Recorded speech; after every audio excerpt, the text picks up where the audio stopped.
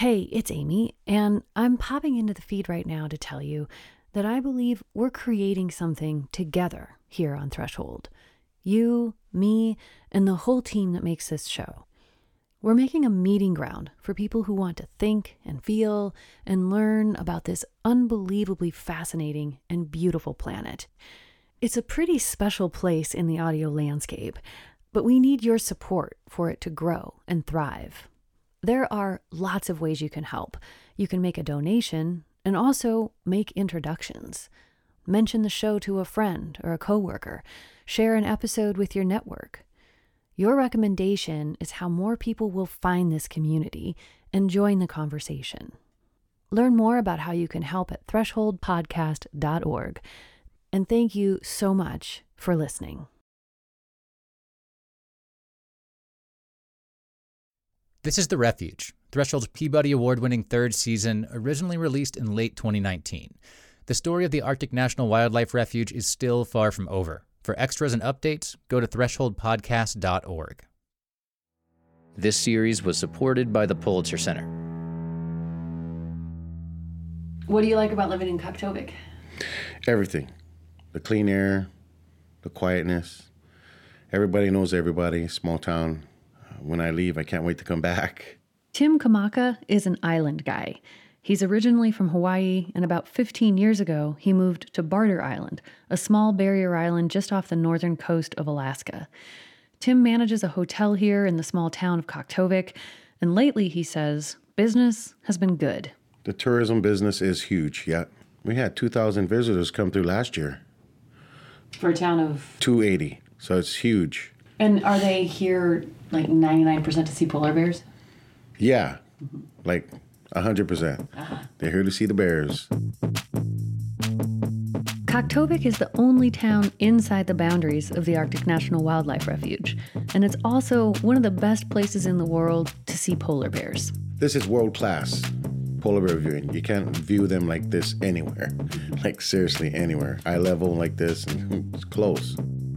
Tim says when he first moved here, he was as excited as anyone else to see the bears. Yeah, I guess I was pretty stoked. Like, wow, bears. We don't have those in Hawaii. But after 15 years, things have changed. How does it feel to you when you see a polar bear at this point? It's just a regular, like a dog. They're like, they're actually a nuisance, and they're just our animals up here. That's it. I mean, we're literally in their backyard. Yeah. But when I see bears, they're cute. They're amazing. But you're over it. Yeah. I loved this moment with Tim because it's such a great example of how proximity changes perspective, of how things can look so different depending if you're far away or up close.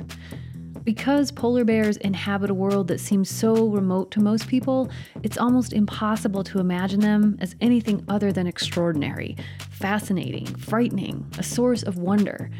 But for Tim... they're just here. They're just literally like wild dogs all over the place. Yeah.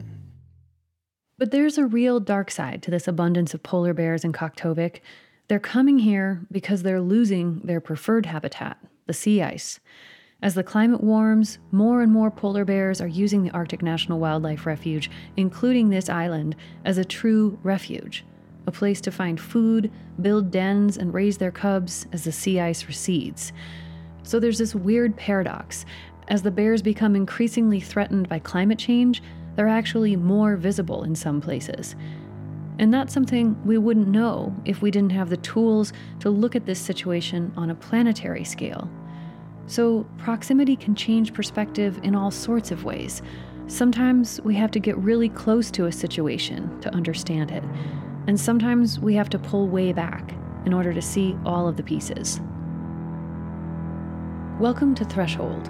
I'm Amy Martin, and this is episode 2 in our series about the Arctic National Wildlife Refuge. Congress approved oil drilling in the refuge at the end of 2017, and as we release this in the fall of 2019, the Trump administration is saying they'll start selling off drilling rights in the refuge this winter. Opponents are vowing to stop that from happening. This battle is coming to a head. But for the last 40 years, it's been a fight that has played out at a distance for most people. So over the next several episodes, I'm going to take you with me as I try to understand what drilling means to the people who live closest to it. Two groups have deep roots in this area, the Gwich'in, who live in the interior, and the Inupiat up on the coast. And we're going to start here in Kaktovik because it's the town closest to the action. Now that drilling has been approved by Congress, it could mean people someday have oil rigs right next door. But it could also mean this small town is suddenly awash in cash. So if drilling happens, and if it doesn't, the people of Kaktovik will be directly affected.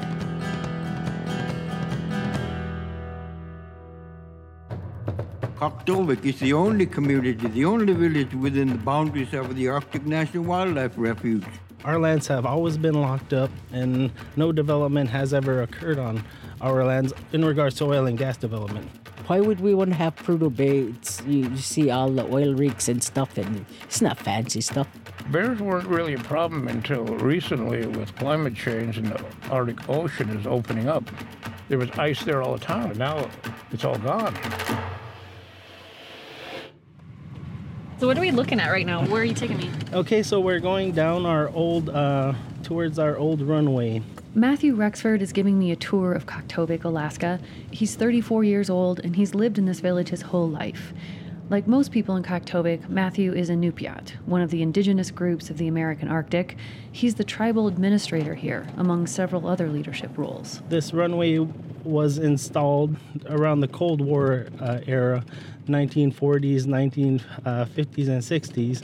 And the original Kaktovik community settlement was where this old runway used to be in front of us. We're driving on a low-lying, narrow strip of land. Matthew says when the Air Force wanted a place to land their planes, they bulldozed the village that was here, and the local people had to rebuild in a new spot on the island. And that was just the first time. In the 1950s, there was a second relocation of the community, and in the 1960s, there was the final relocation of the community to where Kaktovik is right now. So the community's been moved 3 times? 3 times. Today, it takes less than 10 minutes to drive around the circumference of this village of nearly 300 people. Many of the houses are built up on piers that lift them above the puddles and pools seeping up from the permafrost soil. And almost every home is surrounded by the signature gear of Arctic life: four-wheelers and boats, sleds and snowmobiles, plus the occasional muskox hide, whalebone, or set of caribou antlers. But there are some things in town that you definitely don't find in many Alaskan villages: a new assisted living home, a health clinic, and big buildings for power and water facilities. How have you seen the village change in your 34 years? Prior to, I'd say around the year 2000, our community didn't have a water sewage system installed as it is today, where we can flush a toilet. Prior to that, we had honey buckets, and a lot of this infrastructure in our community, the gravel roads, the power and electricity, the water infrastructure, have been built from the tax revenues for the oil and gas infrastructure development in the pipeline. So when you get to flush a toilet in Kaktovik, you can thank the oil industry. Oh, yes, yes. Many people in small villages in Alaska are getting by without things that most Americans consider basic necessities. But oil money is changing that on the North Slope, this northern tier of Alaska where some of the country's biggest oil and gas deposits have been discovered. For example, millions of dollars have been poured into the Kaktovik School. It's designed for pre-K all the way through high school, and it's equipped with dozens of computers, musical instruments, a high-end shop, a big gym, and even a swimming pool. All of this is thanks to taxes and royalties from oil development. And for Matthew, drilling for oil in the refuge means more of these improvements, more and better housing, healthcare, and community services. We do see those benefits, the positive benefits. Our community is still growing and would like to continue to grow in this special place. Matthew and I have arrived at the southern edge of the island. Looking out into the ocean, we can see a gray-green strip of land in the distance. The land over there, that's the coastal plain of the Arctic National Wildlife Refuge, is that right? Yes, that is correct. And is that the actual spot where you think there might be oil development, or do you think it'd be another spot on the coast, or does nobody know yet? Well, so that's still being discussed. They're currently trying to get a seismic exploration in place to determine where a lot of the oil and gas would be. Although most of the land of the Arctic National Wildlife Refuge is owned by the federal government, more than 90,000 acres of the coastal plain is native land. But because that native land is part of the refuge, oil development has been prohibited there. Our lands have always been locked up, and no development has ever occurred on our lands in regards to oil and gas development. So when you say it's been locked up, like you're saying that for your whole life, nobody has been able to make any money from oil and gas development on native lands? Yes, on the coastal plain, that is correct. It took an act of Congress to allow for the coastal plain to be opened up. And then that happened in December 2017 with the passage of the tax bill. How did that feel to you when you got the news like it passed? Oh, it felt like a blessing. I mean, the opportunities for our people have been opened up, and if any development does occur in and around our area, we want to ensure that it is done right. So the question here is how? How exactly could oil development be a blessing for Kaktovik? Well, to answer that, we have to spend a few minutes on something called the Alaska Native Claims Settlement Act, known by its acronym ANCSA. This is a giant federal law that was passed in 1971, and it was intended to settle the question of which parts of Alaska would be owned by its original inhabitants. It's important to keep in mind that Alaska Natives never consented to have any of their lands owned by the United States or anyone else. That land was just taken, and ANCSA was an awkward mechanism designed to give a small portion of it back with conditions. So one way to get inside of this thing is to think about what happened to indigenous people in the lower 48 after white people arrived. Open warfare, treaties made and broken, and eventually the reservation system was created with all of its flaws. The Alaska Native Claims Settlement Act was, at least on the surface, an attempt to do things differently.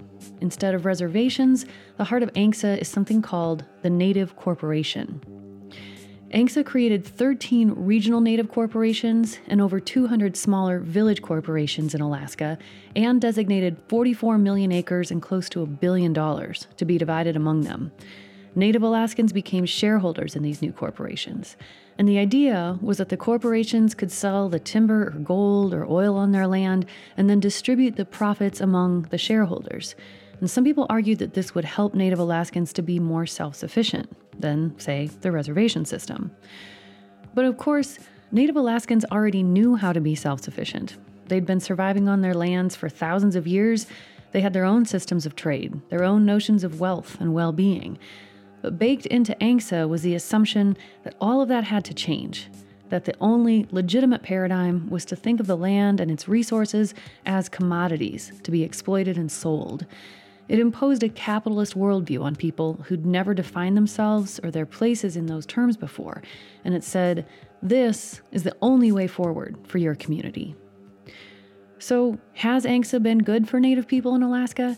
Has it been a pathway toward economic independence, or another form of colonization, or maybe some of both? Well, tons of academics and authors have tried to answer that over the decades. It's way more than we can tackle here. But we can say that the effects of ANCSA are still unfolding in many places, and one of them is Kaktovik. Many people in the village are shareholders in two Native corporations, the Kaktovik Inupiaq Corporation, or KIC, which owns land in and around the village, and the much larger Arctic Slope Regional Corporation, which owns land across Alaska's North Slope. Both of these corporations stand to benefit from oil development on the coastal plain, but because that land has been protected, they haven't been able to reap those rewards. Yet. Kaktovik is the only community, the only village within the boundaries of the Arctic National Wildlife Refuge. We are the only village and community located within the coastal plain of Anwar. This is Fenton Rexford, Matthew's uncle. He's also from Kaktovik, and he's speaking at a congressional hearing in Washington, D.C. This is from March of 2019. We are not an exhibit in a museum, nor should the lands that we have survived and thrived for centuries be locked away for the peace of mind from those from faraway places. This hearing was about a bill aiming to declare the refuge off limits for oil. It was introduced by House Democrats, and the goal was to undo the part of the 2017 tax law that opened up the refuge for drilling. It's since been passed by the House, but it has basically no chance of making it through the Senate. Fenton Rexford came to Washington to testify against it. Like Matthew, he wants the right to drill in his backyard. He began by trying to educate lawmakers on the history of his community. 1947, the U.S. military, Cold War, arrived on Border Island and Cocktailwick to build a 5,000-foot runway and hangar. We were told to move our village, our homes, our ice cellars, graves, and cemeteries were bulldozed and filled in. He lists a series of injustices, including the creation of the Arctic National Wildlife Range in 1960, the predecessor to the current refuge. The range was established without our input, Cocktailwick input, without consultation. Our rights to hunt were now restricted further. 1964, the military directed again the third time to move. And then in 1980 came the bill that doubled the size of the wildlife range and added it to the National Wildlife Refuge system. As we talked about in our last episode, this looked like a huge conservation win to many people in the lower 48. But Fenton says it felt very different in Cocktailwick. The interests of the outside conservation groups have trumped the interests of our people. We have spent over 40 years lobbying Congress to allow oil and gas leasing within the coastal plain. Even leasing on our own native lands requires the act of Congress. Since the federal government showed up 152 years ago, the outside groups have used the federal government as a tool to assert their own interest in our land. This school of thoughts amount to nothing more than green colonialism, a political occupation of our land in the name of environment. I watched Fenton's testimony online and then immediately started trying to get in touch with him.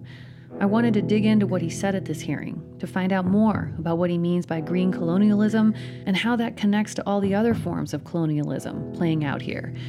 I didn't have any luck reaching him, but a few months later, when I went to Cocktailwick, I knocked on Fenton's door and asked if we could talk. His answer was no, which of course is his prerogative. But I'm telling you all this because people promoting oil development in the refuge, including some in Cocktailwick, often say that the media is not paying attention to pro-oil voices. So I want to be clear that I sincerely wanted to hear from people on all sides, including Fenton, and I did all I could to make that happen. One of the key things I can glean from Fenton's testimony, though, and from my other research and reporting, is that the whole way the issue of oil development in the refuge gets framed feels wrong to some people here. For the general public, this fight is about the value of wildlife and pristine places versus the value of oil. But for many in Cocktailwick, the heart of this conflict is about something else entirely, their sovereignty, and all of the ways it's been ignored. We'll have more after this short break.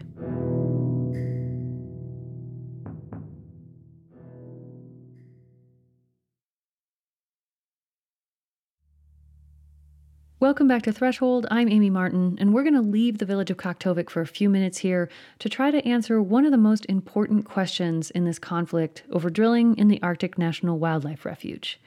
How much oil are we talking about here? And where is it? On the federal land, on the native land, in the waters offshore? For 40 years, everyone with an interest in this place has been asking these questions, and that has led a lot of us to this guy. My name is Dave Hausnecht. I'm a senior research geologist with the U.S. Geological Survey, and I lead a team of scientists that work on the regional geology of northern Alaska. There's probably not very many people who know with any more precision than you do how much oil is in the 1002 area. Is that correct? I think that's a fair statement in terms of scientists in the public domain. Dave works out of the U.S. Geological Survey headquarters just outside of Washington, D.C. We're talking over the phone here. He's walked and driven and flown over different parts of the North Slope countless times because he and his team are charged with the task of knowing how much oil and gas there is on the public land in northern Alaska and then communicating that information to policymakers and the public. So I asked him, how much oil is there in the Arctic National Wildlife Refuge? Well, no one knows. This isn't what anyone wants to hear, and Dave knows it. I asked him to hone in on the federal land. How much oil in the refuge is owned by all of the American people? when we do our estimates, we do them probabilistically. And so, we estimate a mean number of about 7 billion barrels under the federal part of the land. And sometimes I see the number 7.6 billion. Are you just rounding to 7 for this conversation, or has that 0.6 fallen away?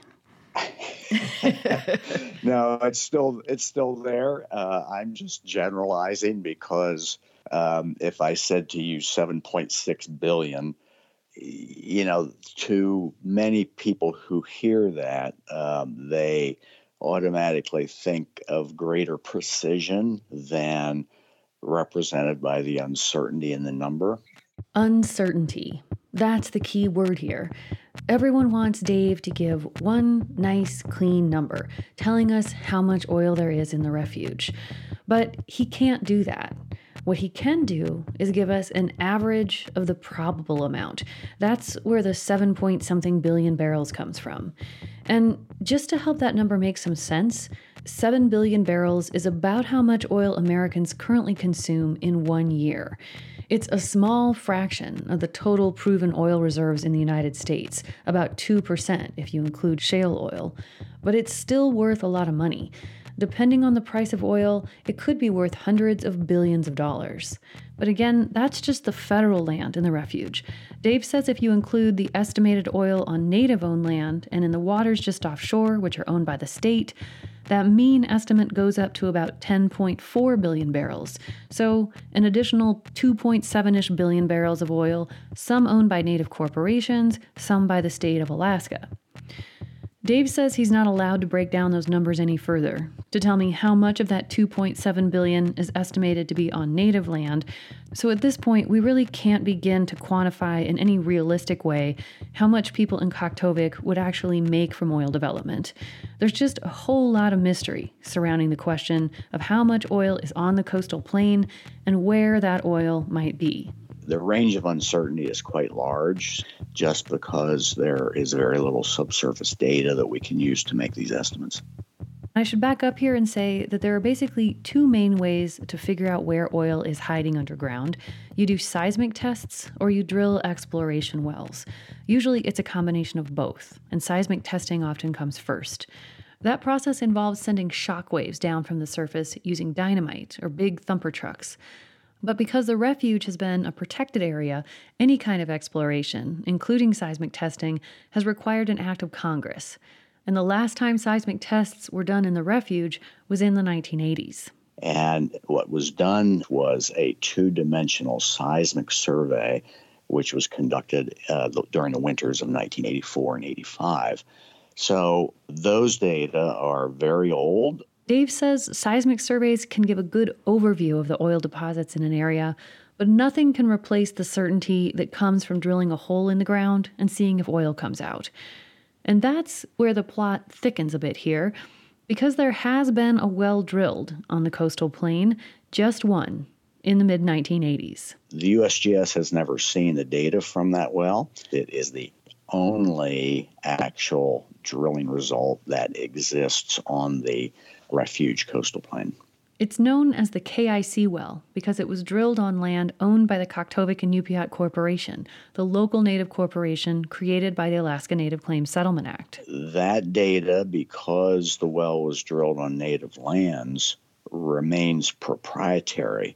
Proprietary and guarded with James Bond-like secrecy. For years, the information was held by Alaska's state oil well regulators in a locked box, inside a safe, which was kept in a locked room in a secured area of the agency in Anchorage. And recently, when there was a fear that the location had been leaked, a top Alaskan oil and gas official said the data was moved to an even more secret location under cover of darkness. That's how much some people want to know the answer to the question of how much oil there is in the 1002 area and where that oil might be located. In April 2019, there was another plot twist. The New York Times reported that an attorney who'd seen the data from the well decades ago was ready to talk, to share what he knew. And, drumroll please, he said the KIC well was, quote, worthless, a dry hole. Dave Hausneck says that if that's true, and he doesn't know if it is or not, it's certainly interesting. But he also says it doesn't mean there's no oil to be had on the coastal plain. With more and better seismic data, they might be able to pinpoint different places to drill. And there may well be more seismic tests as soon as this winter. If that happens, everyone's going to want to know if Dave's estimated numbers grow or shrink. So, are you completely agnostic, or do you have any kind of, you know this data better than almost anyone. Do you have any kind of hunch of like, I bet it's going to trend up or trend down once we really find out? No, I really don't. And even if I did, I wouldn't tell you because, part of my job is to present briefings that inform policymakers in Washington, D.C. And if I even hinted that I lean one way or another on either the size of the undiscovered resource or whether or not a certain area should be open for exploration or remain closed to exploration, I would soon lose all credibility. So, being agnostic is a good thing for my job. Dave gets pressured to make predictions like this from all sides, and it's his job to stay neutral, to inform policy, not to try to influence it. So he's trying hard to stay in his lane, and I respect that. But I also had to put him on the spot a little bit, because there's a deeper question here. The purpose of his job is to help the government figure out where to find oil and gas on our public lands. And as the planet heats up, a lot of people think we should stop doing that. I actually interviewed Dave twice, once on the phone and once in his office in D.C., and this is from the last few minutes of our in-person conversation. Given the fact that the world is warming and that the Arctic is warming twice as fast as the rest of the planet and that has major implications for people all over the planet, do we have a moral obligation as a species to stop looking for more oil and to direct our energies toward something else?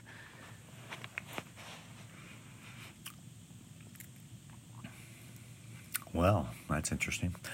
I'm not going to give you my opinion about that, but I think the consensus of even geoscientists is that we're moving in that direction and we need to move that way more rapidly. In Kaktovik, the signs of climate change are everywhere. Locals say the permafrost is thawing, the storms are more intense, and of course, there's the polar bears that are increasingly hanging out here on the coast, rather than riding the sea ice as it retreats north into the deep central Arctic Ocean, where they have a much harder time finding food. I wanted to know how Matthew Rexford thinks about this issue. What do you think about climate change? Do you believe that it's happening, and what's your take on it? Oh, yes, it's happening. It's always happened in our history. For the most part, it's sort of nice. I mean, a warmer weather here in the Arctic is, folks see benefits to that. Why do you think climate change is happening? Ooh, that's a loaded question.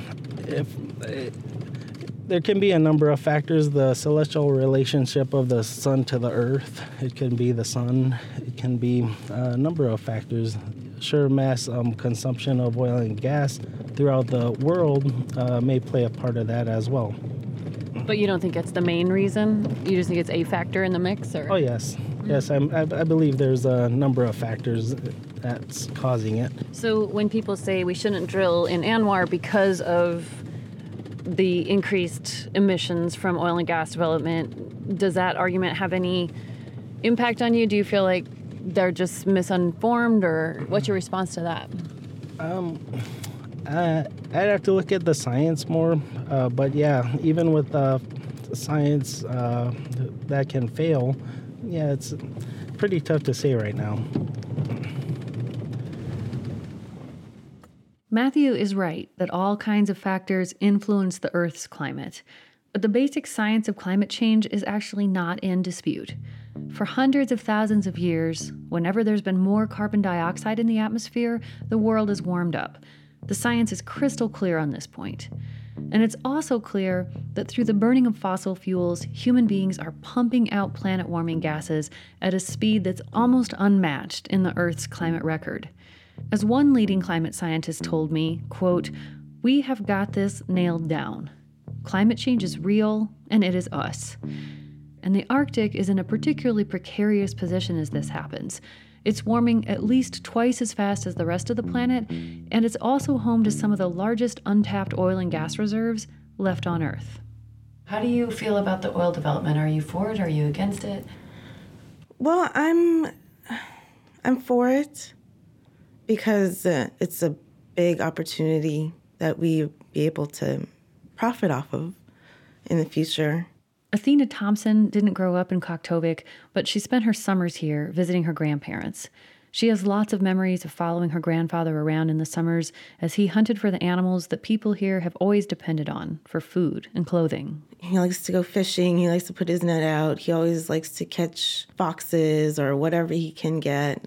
I actually caught my first ptarmigan with him, so that was exciting. Athena now lives in Kaktovik year-round with her partner, Tim Kamaka, the hotel manager who we met at the beginning of this episode. Athena and Tim do almost everything at the hotel together with just one other employee, cooking, cleaning, managing the reservations. Most of the year that's pretty doable, but over the last 10 years or so, polar bear viewing has exploded in Kaktovik, and things get really nuts here over the course of about 8 weeks in the fall.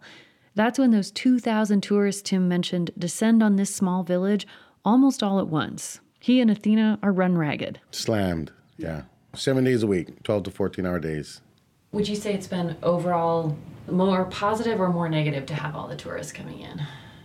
It's positive, I guess, business-wise and people wanting to make money. For the locals, I guess it would be kind of negative because they're not used to it too much, I guess.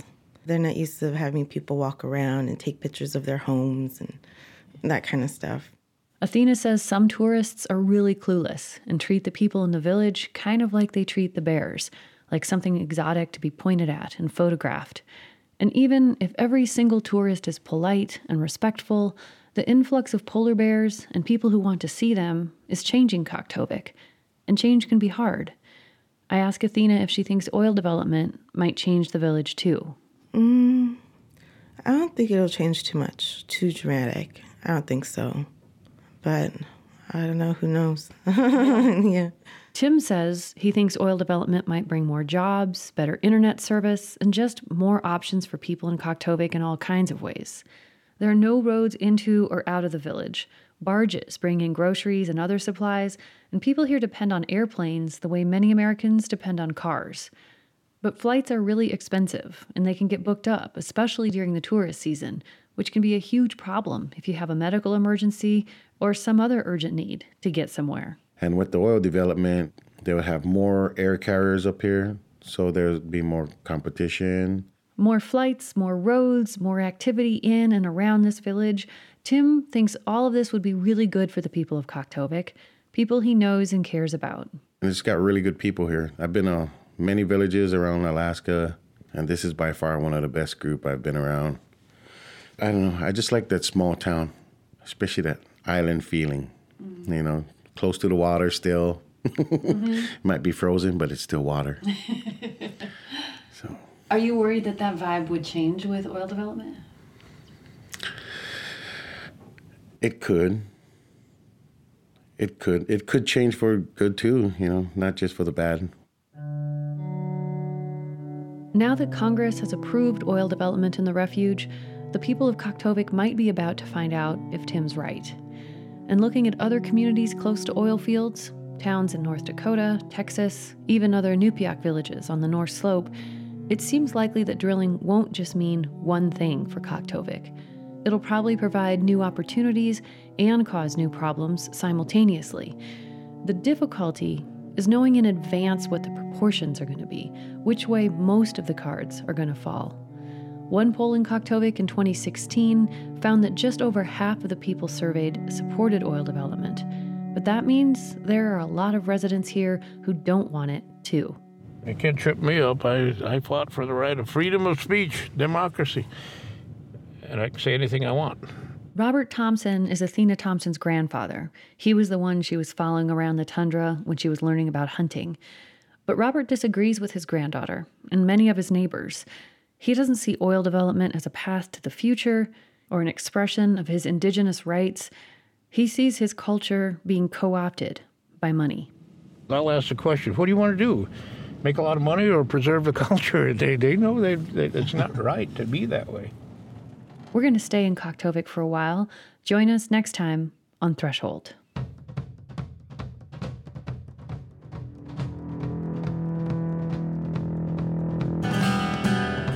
Our reporting was funded by the Pulitzer Center, Montana Public Radio, the Park Foundation, the High Stakes Foundation, the William H. and Mary Wattis Harris Foundation, and by our listeners.